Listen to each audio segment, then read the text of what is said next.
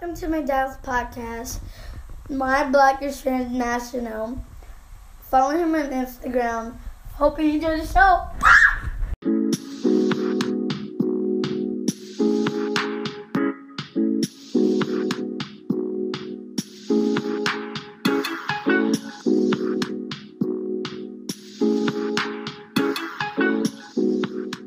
Welcome to My Black is Transnational. My name is Dr. Kelechi Ibe Lamberts, and you're listening to another episode. Yes, I know it took me a while to drop another one, but we're finally here. In today's episode, we'll be talking about mental health. We'll be talking about specifically stress and the different types of stressors that may occur both in the African immigrant population and also in the African American population. Another cool thing about today's episode is that we'll be having a special guest. This will be our first interview ever on My Black is Transnational. We talk about a topic that I know a lot of people are very interested in. But first and foremost, we got to go through the formalities. Please make sure to check out the podcast on all platforms: Apple, Spotify, Google, TuneIn.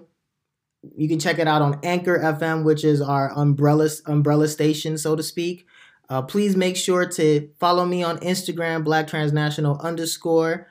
Rate, review the podcast. Please subscribe. We have tons of content that we're building on and moving forward through the winter.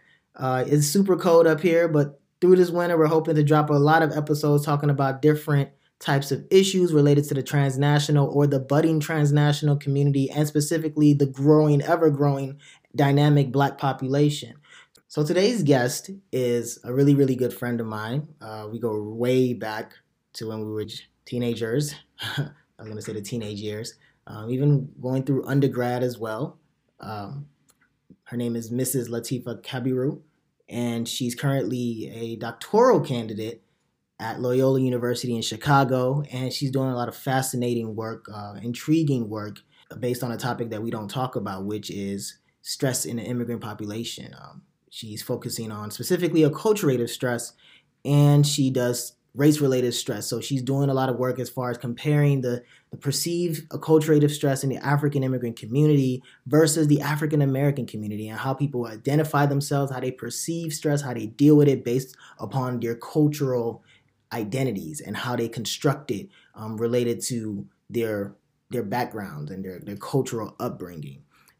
So this interview, we cover up a lot of topics. We talk about the transnational experience, the African immigrant experience, and just how people deal with race in the United States and compared to abroad. We really get into a lot of interesting topics. And if you happen to hear something that you like and you want to drop some feedback, please don't hesitate to send an email out to me, kelechi.lamberts@gmail.com, or you can shoot me some feedback on Instagram at BlackTransnational_, as I repeated. You can also, if you have the Anchor FM app, you can leave a voice message. That's a really cool feature that I really want some of my listeners to continue to use, which is to leave a message. There's a feature where you can just leave a voice message for me, responding to any of the things that we talked about throughout this show. So I think it should be really fun. I think you're going to really enjoy everything that we talked about, and we're going to dive into this interview right now.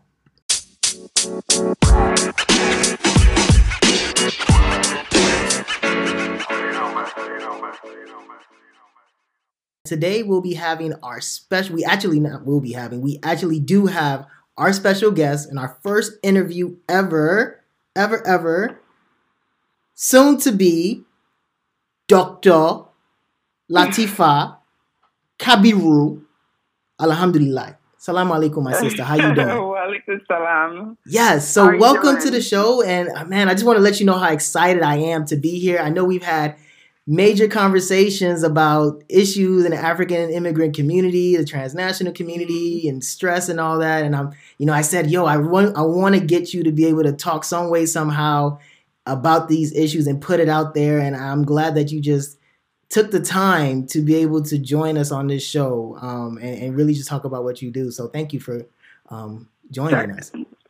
Certainly. I'm happy to be here. I'm glad that you called me, because this is a topic that I'm very passionate about. So I'm glad that I'm able to, just drop my 2 cents. Yeah. I'm also very impressed with the work that you're doing. So I'm excited to be a part of this. Well, thank you. I'm very much obliged. So please share with us. Let us know what are you interested in? What's your research work about? I know we'd love to hear about it. Yeah, so just generally speaking, I'm in the mental health field. I'm a PhD student in the counseling psychology program at Loyola. So I have a master's in clinical psychology, and I'm a licensed therapist. So I'm generally just interested in mental health and suicide prevention of all people. I'm especially interested in mental health and suicide prevention for ethnic minorities and African immigrants. I think there's not a lot of research, not a lot of work done on African and mental health in general, and then let alone African immigrants in the United States and mental health. So that's a topic that I'm very passionate about. I'm also very passionate about just debunking what it means to be mentally healthy or what mental well-being means. You know, when you hear mental health, people start thinking, or you try to say I'm crazy, or I don't want to kill myself, or I lost my mind. And there's more to it than that. Mental health also involves being happy, having joy, being stress-free, or managing stress well, or being anxious and managing anxiety well. So just hopeful about, getting debunking myths around mental health and getting people to be more literate about mental health is what I'm really passionate about. Yeah, and I mean, you mentioned one of the things that you're trying to do is debunk that stigma that exists, especially in our communities when we talk about mental health. So, how do you think mental health, I should say, is perceived specifically in these racial ethnic minority groups, specifically the African immigrant community, so to speak? How do you think mental health is perceived? Yeah, when they think of mental health, they think of someone who's psychotic, someone who is mad. Someone who is not, aware of their surroundings, who's not aware of themselves. They think of someone who wants to kill themselves, or someone, who is not present, who is not mindful, who is not attentive to their physical space. When mental health is just much, much, much more than that. Even just being happy is an indication of mental health. Just having positive attitude, positive vibes is an indication of mental health. Not being anxious, managing stress well, like I mentioned earlier, all includes mental health. So people don't understand that mental health is beyond mental illness. There's also like the wellness and health part of it that we tend to forget about. Yeah, no, I completely agree. I do think that sometimes we tend to overlook the wellness and the being healthy and promoting positive mental health in this particular community.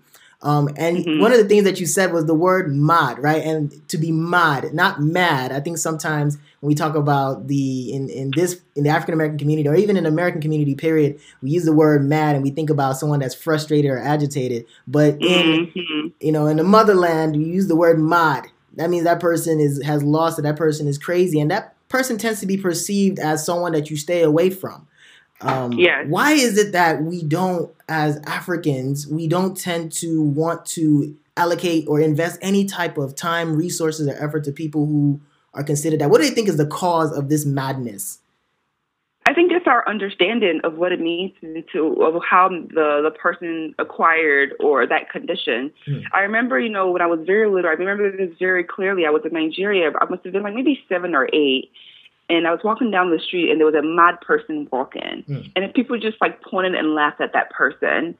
And in hindsight, I can think about it as, that person was psychotic. And that person could have been helped just with some medication or just a change in their surroundings or with some therapy. I think it's also what we attribute that madness to be. I know for a lot of our African folks, we think of someone being possessed or being spiritually misguided. The Babalawo have done something to him. Right. So I think that's the foundations of that really influence how people, Africans, understand mental health in general. They don't think of it as something that can be fixed or something that can be attended to, because when we're talking about psychosis and those kinds of mental illnesses, people think that, you're just being possessed. The spirits have gotten to you, or think about it from a religious or spirituality perspective versus something that's biological or psychological in nature. I think once we start to shift our understanding of how those illnesses were acquired or how that person came to meet the criteria for those diagnoses, we can start to understand that there are options to treatment. Now, I say that cautiously because I know that many of our people believe that people can be possessed spiritually or religiously. Yeah, I was going to jump in on that. I don't want to discount that, but there's also the reality that there's a psychological or biological piece to it. Yeah, and it's funny that you brought it because I was going to jump in, especially on the spiritual part.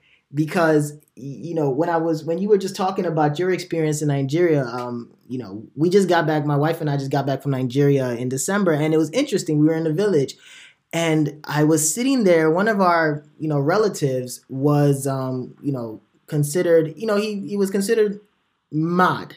Right. And in this situation, he was sitting there by himself. Obviously, if I was to illustrate what a mad person looks like, the person looks, hair is all messed up. They don't necessarily look tidy. They look like they've been just out in the streets wandering. So needless to say, this person was sitting there, looking mad. And I was thinking to myself, like, one of my uncles mentioned to my wife, because my wife, this is the first time she saw somebody with a mental illness in Nigeria, and she was like, what's going on? And he was like, my uncle was like, well, he's been pretending to be this for 4 years. Like, he's just been pretending to be crazy. He said he was crazy, and he was pretending to be this for 4 years. And I was just like, huh. Like, and I was like, you never really know. Like, this person may have had these issues, and it could have been trauma related, I should say. There's so many things that trigger people and can cause it that Africans don't tend to look into, because if it's not God's will, then ultimately, or you did something wrong, then you're paying for your sins. How do we debunk that? How do we go ahead and start to change the minds of our parents? Because I think those in our generation, we're more privy to being able to access information. How do we change the mindset of our parents and our older generations who have these beliefs? I think a lot of it is like education and conversations. But the only way that we can have those education and conversations is to be able to have facts to prove what we're saying, right? So just researchers conducting research on mental health around amongst African immigrants or Africans in general, so that we have the facts and the information to prove what we're saying when we're educating them. So many times I've worked with adolescents or children of African immigrants here in America, and I'm trying to explain to them why their child could benefit from therapy or why their child needs to be hospitalized psychiatrically, and they don't get it. They don't want to hear it. And I have to say, your child is about to kill themselves. Is that what you want? And then that's when they say, okay, do whatever you want, as long as she doesn't kill herself. So when it gets to the point where the person's life is at imminent risk, then they are open to doing something. And I think we just need to do have a lot of conversation and discussion about how can we help this person before we get to the point of this person killing themselves. Because at that point, they're kind of like, okay, do whatever it takes to keep my child alive. I don't understand why she's doing this to herself, but I don't want her to die. So if she needs therapy, fine, give it to her. But, it's more than that. It takes a lot of time for someone to get to the point of being suicidal, to have a suicide plan, or actually have an intent to kill themselves. So we need to talk to our parents and even people our age and younger around mental health. There's a lot of people, that are young adults and adolescents who have poor mental health literacy. We think because they're in America and, they went to public schools and they are involved in media that they have good mental health literacy. That's not necessarily true. I've heard many of my friends talk about mental health the same way that our parents talk about it. And so I think with research to support what we're hypothesizing about mental health, that will help us to tailor education and training for mental health literacy among African immigrants. And one of the interesting things that I just heard you say was when you were giving your example is that parent said, I don't know why she's doing this to herself, which I thought really just stood out to me, because there is this notion that this mental illness is self-inflicted when we don't necessarily understand the genesis or the etiology of it, but they seem to be this perceived notion that it's, this person's doing it to herself. You're the one that's causing your own problems. You can't be able to, why are you stressing? What is this? And one of the things that I'm finding out, and I'm even trying to investigate myself personally, is the idea of stress. When we talk about what is a huge contributing factor to a lot of the chronic diseases that exist in the Black population and even the emerging African immigrant population, we tend to realize that there's stress plays a role some way, somehow, right? So we talk about, and one of the things I know you talk about is a acculturative stress. But I wonder, and I would like to know your thoughts about the second generation, the children of African immigrants who say they're stressed, how do they manage stress? You gave a situation about a child, who thought about committing suicide, but how do they go about communicating stress with their parents? How does that normally play out? Mm-hmm. Well, you know what? And as I answer that question, I want to take a step back to a comment you made earlier about that reflected our people's mentality of this person is doing this to themselves. We know that for many years, research has shown that there's a biopsychosocial model to mental health and mental illness, meaning that there are biological contributors, there are psychological contributors, and then there are societal contributions. So a person alone cannot, incite or exacerbate their mental health. The environment plays a role in that, and then their biological predisposition plays a role in that. So when we talk about stress and how people communicate stress, you have to start from how do parents in the home, how do they present when they're stressed out? Mm. Is it daddy going in the room and closing the door and not talking to anyone? Is it mommy yelling at you and telling you need to clean? Is it mommy hitting you? Is that how stress is communicated in the family? Because then the child is starting to internalize how stress is handled. This is how I handle stress. When I'm stressed out, I lash out at people. When I'm stressed out, I eat. When I'm stressed out, I hit people. Mm. And so this is where the environment really plays a role in it. So when we talk about this person is doing this to themselves, what are you teaching your child from a young age about how stress is managed? What are you teaching your child about validating the fact that they're stressed out? Mm. How many times have you heard, what do you have to be stressed about? What do you have to be sad about? Mm-hmm. You're just a child. What do you know about stress? Well, children live in the world and they interact with the world around them. So how can you say a 7-year-old cannot be stressed out? How many times have we heard in the media about 7-year-olds, 8-year-olds, 9-year-olds taking their own lives? They experience stress too. So I think we just need to do a very good job of communicating with our children and our peers what it means to be stressed out, and how do you validate that this person is stressed out, and then how do you manage stress? What are effective ways of managing it? Well, what are unhealthy ways of managing it? Because we know that stress that is not dealt with in a positive way for an extended period of time can exacerbate someone's mental health and can contribute to further mental illness. Yeah. So what do you think would be considered and we'll jump into talking about the African American community in a bit, but I really want to delve into what your thoughts are regarding stressors. What do you think are common stressors for members of the African immigrant community? Sure. So certainly the same everyday stresses that anybody else faces. So whether it's work-related stressors, family-related stressors, relationship-related stressors, whether it's stresses around your own self, like self-esteem, like career goals, things like that. So stress that everyone else experience, African immigrants are also predisposed to.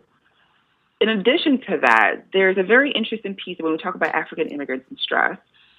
I don't have to tell you about the racial climate and socio-political climate in the U.S. around race and around immigration. You combine those together, and those two are factors or variables that African immigrants have to face. They have to face the stresses related to being Black, whether it's police brutality, whether it's discrimination or microaggressions. All there are factors that we know exacerbates individuals' mental health. And then you add on the layer of immigration, and whether it's Trump's rhetoric around his anti-immigrant rhetoric, or people who are undocumented or who have DACA status, that adds another layer of stress for African immigrants. So when you think about it, African immigrants are really at a high risk for mental illness and I use the term mental illness loosely. African immigrants are at a high risk for stress, especially this particular kind of stress that we call acculturative stress. Mm-hmm. And what acculturative stress basically is stress related to navigating an immigration experience, navigating being an immigrant. So stress related to coming into a new country and navigating how this new country works. So even if you were born here and your parents weren't, you still experience a culture of stress because your parents' way of parenting you, their parenting style, and their knowledge of what it means to be a parent or just to be a being is related to, heavily influenced by their identity as an African. because that's where they were raised. Mm-hmm. Now you're here, you were born in the U.S., and you're trying to navigate the world as an American, but it may conflict with what messages your parents are sending you and how they're raising you. So that in itself can contribute to a culture distress. So you don't have to be the person who immigrates to experience a culture distress. Just being a second-generation immigrant or 1.5 generation immigrant also puts you at risk of experiencing a culture distress. Wow. And then now one of the things you talked about when it comes to this acculturated stress that I found very interesting is that whole notion of race-related stress. And now I find that interesting because in past studies, it shows that in the minimal study that's being done as far as stress in the African immigrant community, it shows that Africans don't tend to be very interested about race, right? It's not because they separate themselves from the African Americans. So race is not the big issue. It's more about things that are going on back home, things, being able to send money back home, right? And being able to try and sustain that connection. If you choose to sustain that transnational connection, you tend to be worried more about those issues and not necessarily the race-related issue in America, because that's not your own. Like, those are not my people. We came here to do something different. Do you think that rhetoric is changing? Do you think now we're focusing more on race-related issues and police brutality and things of that nature? You know what? You ask a very good question, and conceptually, it makes sense, right? It makes sense that now that a lot African immigrants are a target based on their race. When you think about like police brutality towards towards Black people in general, and then when you think about the anti-immigrant rhetoric, African immigrants have to pay attention. So conceptually, it makes sense that they're now starting to consider themselves as a racial being. But we don't know that. And this is where my research hopes to further clarify. So my research is seeking to understand how African immigrants understand the concept of race. How do they identify racially? Typically Africans identify based on their nationality, their tribes, their other heritage besides race, because race is a unique concept to people who live in Africa, except for, South Africa. So we don't really know what the research says about it. However, we know that the notion of race has been largely implicated in the mental health of African Americans, in the mental health of Asian Americans, and in the mental health of the Latinx community. So pretty much all immigrant groups, research has shown that the issue of race has had both negative and positive implications. So it wouldn't surprise me to hear that African immigrants are not exempt, that they are also implicated in the negative and positive influence of race and just navigating race in the U.S. So now, what do you think is the relationship? How would you define the way stress is perceived in the African American community compared to the African immigrant community? I'm not really sure. I think when it comes to African immigrants and how they perceive stress, I don't know. I haven't done a lot of research on that, but I imagine that for adults, it's mostly related to economic standing. Stress related to work, stress related to career, and stress related to raising a family, including family back home. Whereas, for African Americans, there are a whole host of studies that has shown, what contributes to stress. The race and ethnic identity piece is a huge addition to it. When we talk about socialization messages, which is basically the messages that you receive about what it means to be a member of your race or ethnicity, we know that that's also implicated in how they perceive stress and how they experience stress. So I'm assuming that you're talking about the race piece because, how stress influenced them is basically how stress influenced everyone else with the added layer of race and ethnicity. I hope what I No. I mean, thank you for answering that. I was just trying to just giving you time to kind of pause, and I thought you were going to keep going. But so I was thinking when it comes to just stress and managing stress, and what would you think, or what would you suggest as culturally appropriate ways to manage stress in these respective communities? Specifically, you can dive into the African immigrant community as well. Yeah. I think the way that you cope with stress depends on the source of the stress, right? So there may be some universal coping strategies for managing stress, whether it's taking time out, speaking to friends about it, relaxing, whatever it is. There are some universal coping strategies that people use. However, it's important to make sure that the way that you're coping is congruent with the source of the stress. So if the stress is related to work, for example, you want to make sure your coping strategies are work focused. So whether it's, I need to work less, or whether it's I need to find another job to make more money, whether it's I need a time out away from work. It's important to make sure that the strategy for coping is linked to the source of the stress. I always recommend therapy. And I know that, for our community, this is taboo, but you don't have to be mad or suicidal or depressed or anxious to seek therapy. Therapy is so useful for growth. Just like getting in touch with your inner self, understanding yourself better. Even if you feel like I'm the healthiest person in the world, therapy can help you understand how you function, how you relate to other people. So I always recommend therapy as a strategy for managing stress, because sometimes we keep doing the same things over and over again. We are like, why are we still stressed out? And we start to, come to the terms that, stress is just a part of life. When no, it could just be something that the source of the stress could be in the foundations of how you function. It could be in just the foundations of how you relate to people, whether I relate to people as a listener or whether I relate to people as always the helper and take on other people. Therapy can help you better understand how you are functioning so that you can better attend to your stressors. That way you can identify ways to cope with it. So that's one way that I always recommend for coping with stress. Again, one method of stress that works for you may not necessarily work for me. So it's important to know what works for you. Sometimes talking to people about the stressor is helpful. Sometimes you need to talk to people as a distraction and not talk about the stressor. Sometimes you need to find problem-solving strategies for the stressor. Sometimes it may be a stressor that you have no control over, and it's just a matter of coping. And yoga and mindfulness practices can be useful for that. So it really depends on the stressor. And I know that I'm not giving you a clear answer, and that's just because it's just not a clear way to cope with stress. It's unique to the individual, is unique to the context, and it's unique to the stressor.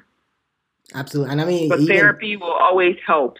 Therapy will always be a good place to start.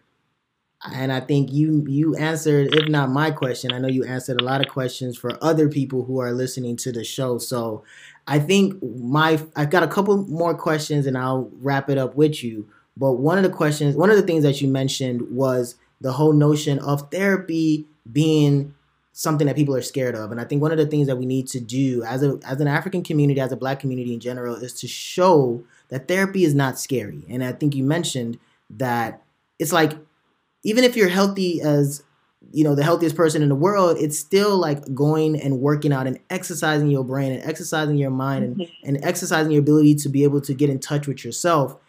It's not something that people should be scared of. But I think that's something that someone like you, who's doing research on this area, knows that there's a lot of work that needs to be done, but it's important work that needs to be done in this particular community in order to really make significant progress in improving the mental health in African immigrants. Now, my last question for you was, why is it that there isn't that much research in African immigrant mental health? Why is it not such a discussed topic? It's discussed in other racial ethnic populations, but not ours. Why is that?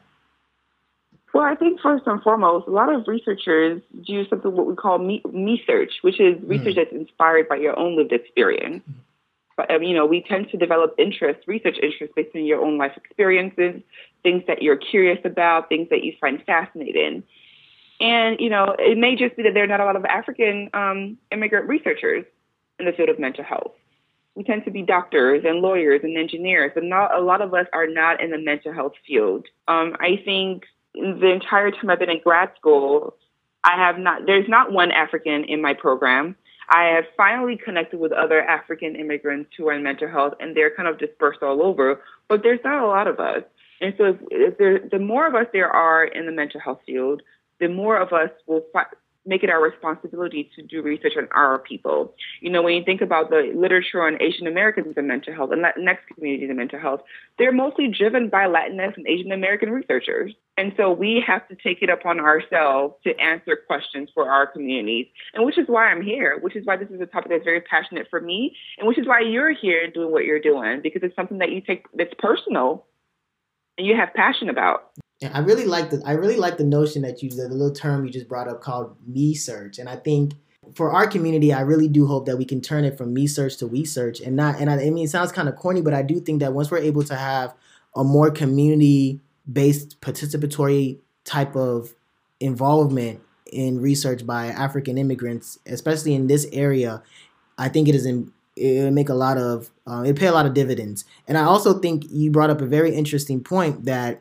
not to deviate from the topic too much, but I think it's fascinating that, a lot of us are not in, health research, mental health research. A lot of us do go to be, doctors, lawyers, engineers, those, quote, quote, powerhouse professions. But I do think now there needs to be more of an advocacy or even an encouragement by parents to their children, second generation or whatever, to get more into research and start focusing into getting your PhDs and doing more health-based research, because I think that is really where you start to have people like us who can continue to speak for our communities in order to truly make the difference. Because if not, then, you tend to find yourself doing other people's work and working under other people's agenda, and you really can't speak for your own experiences because that's not what's funding you.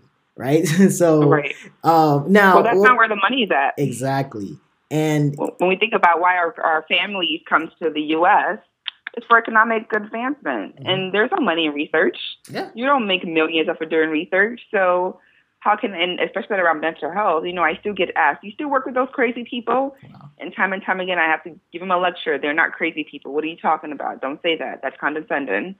And so they don't get it. So how can they encourage you to do something that they don't understand? How can they encourage you to do something that doesn't make money? And then you also brought up a good point about participation in research. Again, we just, and I'm speaking from my perspective as a researcher and as a student, we don't value research.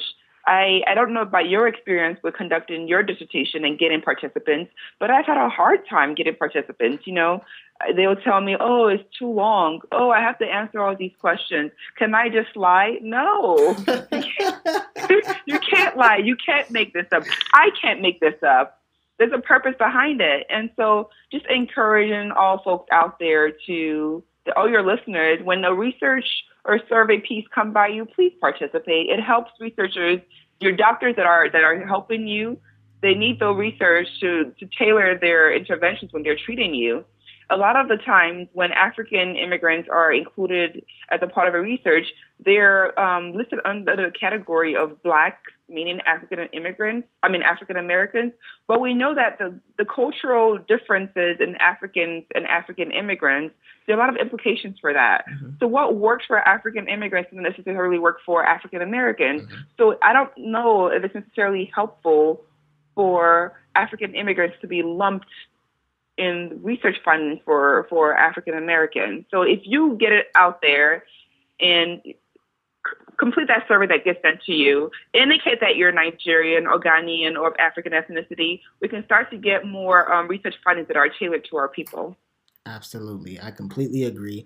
And I do think that one of the works that I'm aspiring to put together is to truly explore data collection and doing research in the African immigrant community, because I think the methodologies that we use, these westernized methodology or methodological approaches that we use, IRB and all that, we understand what it's for and we understand who it's protecting, but the way we conduct it becomes very, very challenging when you're trying to navigate these cultural spaces that we have in the African immigrant community, which you kind of already illustrated.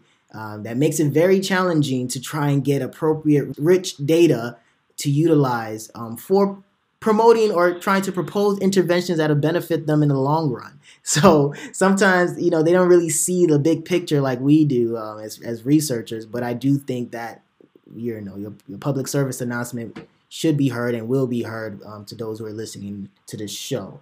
All right. Now, I'd be remiss because I think it's important to also bring in one other piece when it comes to stress. What about religion? And for example, for someone like you who, you identify as a Muslim woman, and I, for example, I'm a Christian, but I have Muslim family members. My mother is a Muslim. How do you think, being a Muslim or even being a Christian, how stress perceived, mental health, does the religion play a role or not? Dr. Lambert, you're going to need another hour session for that one. We'll save it for part two. Just give me the preview. Give us the preview.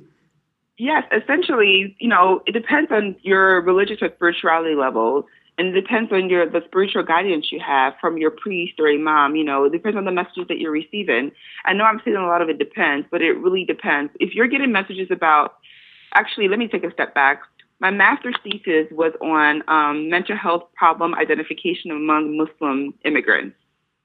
My participants were mainly Arab immigrants, and time again, they shared with me that when their initial symptoms started to develop, parents or priests or imams will open up a Quran or a Bible page and or a Quran and say, "Read this; it will make you feel better."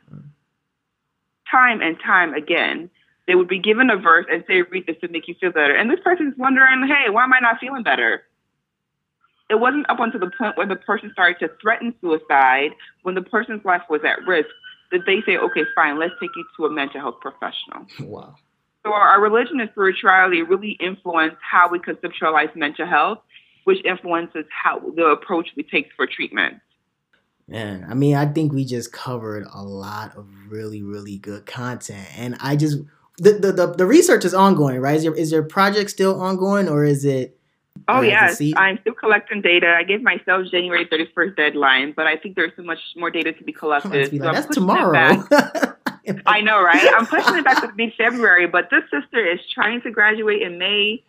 So all the listeners out there, please complete the link if you haven't. And I will be more than happy to share my results with you so that you can share it with your listeners. But the research is ongoing. And even after graduation, the goal is to be in an academic position so that research like this can continue. It needs to continue, and we're going to make sure that it continues. So yes, if it's ongoing, I got the link. I'm going to post it up on the page. So everyone will spread the word, and we'll make sure that we get you out of that joint, because doing your dissertation, it's one of the best, worst experiences ever. But that's your exit ticket, and we need to get you out in this professor position so you can start inspiring these other future upcoming researchers. Hopefully, they'll be second generation, third generation Africans. All right, so I'm very hopeful. I think there's a lot of interest out there. People just don't know how to get into it. We've just gotten so educated by you. I'm gonna just say, Dr. Kabiru, we're claiming it. Alhamdulillah, we're claiming it. I'm claiming it. Man, thank you so much for joining us on My Black is Transnational and for blessing us with our first interview topic ever. I know that a lot of people are going to truly enjoy this because I had people asking me about, what about mental health? What about mental health? So now y'all have it, and I hope that we can be able to inspire a lot of great, healthy discussion about mental health promotion in our respective communities. So sis, thank you so much for joining the call. I know you got baby boy over there in your hand. You still got him? You've been holding him all the while, or you just... No. He's with daddy right now. This I was is about time. To be like, man, I need to follow him. Like, that boy gets a silent ninja. This is mommy time. Self-care is important, right? Yeah. Self-care is not selfish. So, yeah. But thanks, sis. Well, thank you for having me. I am happy to be a part of this, and I'm happy to be your first ever interview. Yes. And I hope that we can be able to join again. I'm excited. Thank you so much, and have a good one, sis. Thank you, you too. Stay warm, but I'm pretty sure I should be saying that to myself. Yes, please stay warm 2 times to you. Back to sender. Thank you. Have a good day. All right, you too, sis.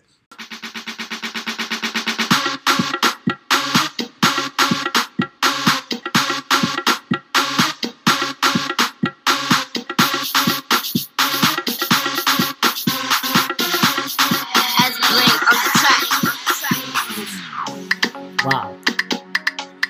Man, that was such a great interview. Really hope you all enjoyed it. That's going to do it for us for this episode of My Black is Transnational. Check us out Kalechi.lamberts@gmail.com. Follow me on IG at blacktransnational_. Really appreciate you all listening. Please make sure to leave a feedback on Anchor, subscribe, rate, review the podcast. All that information truly helps. It's been fun. It's been just a fun time. My name is Dr. Kalechi Ibe Lamberts. My Black is transnational. And I hope by the end of this, I'm sure by the end of this, yours will be too. Peace.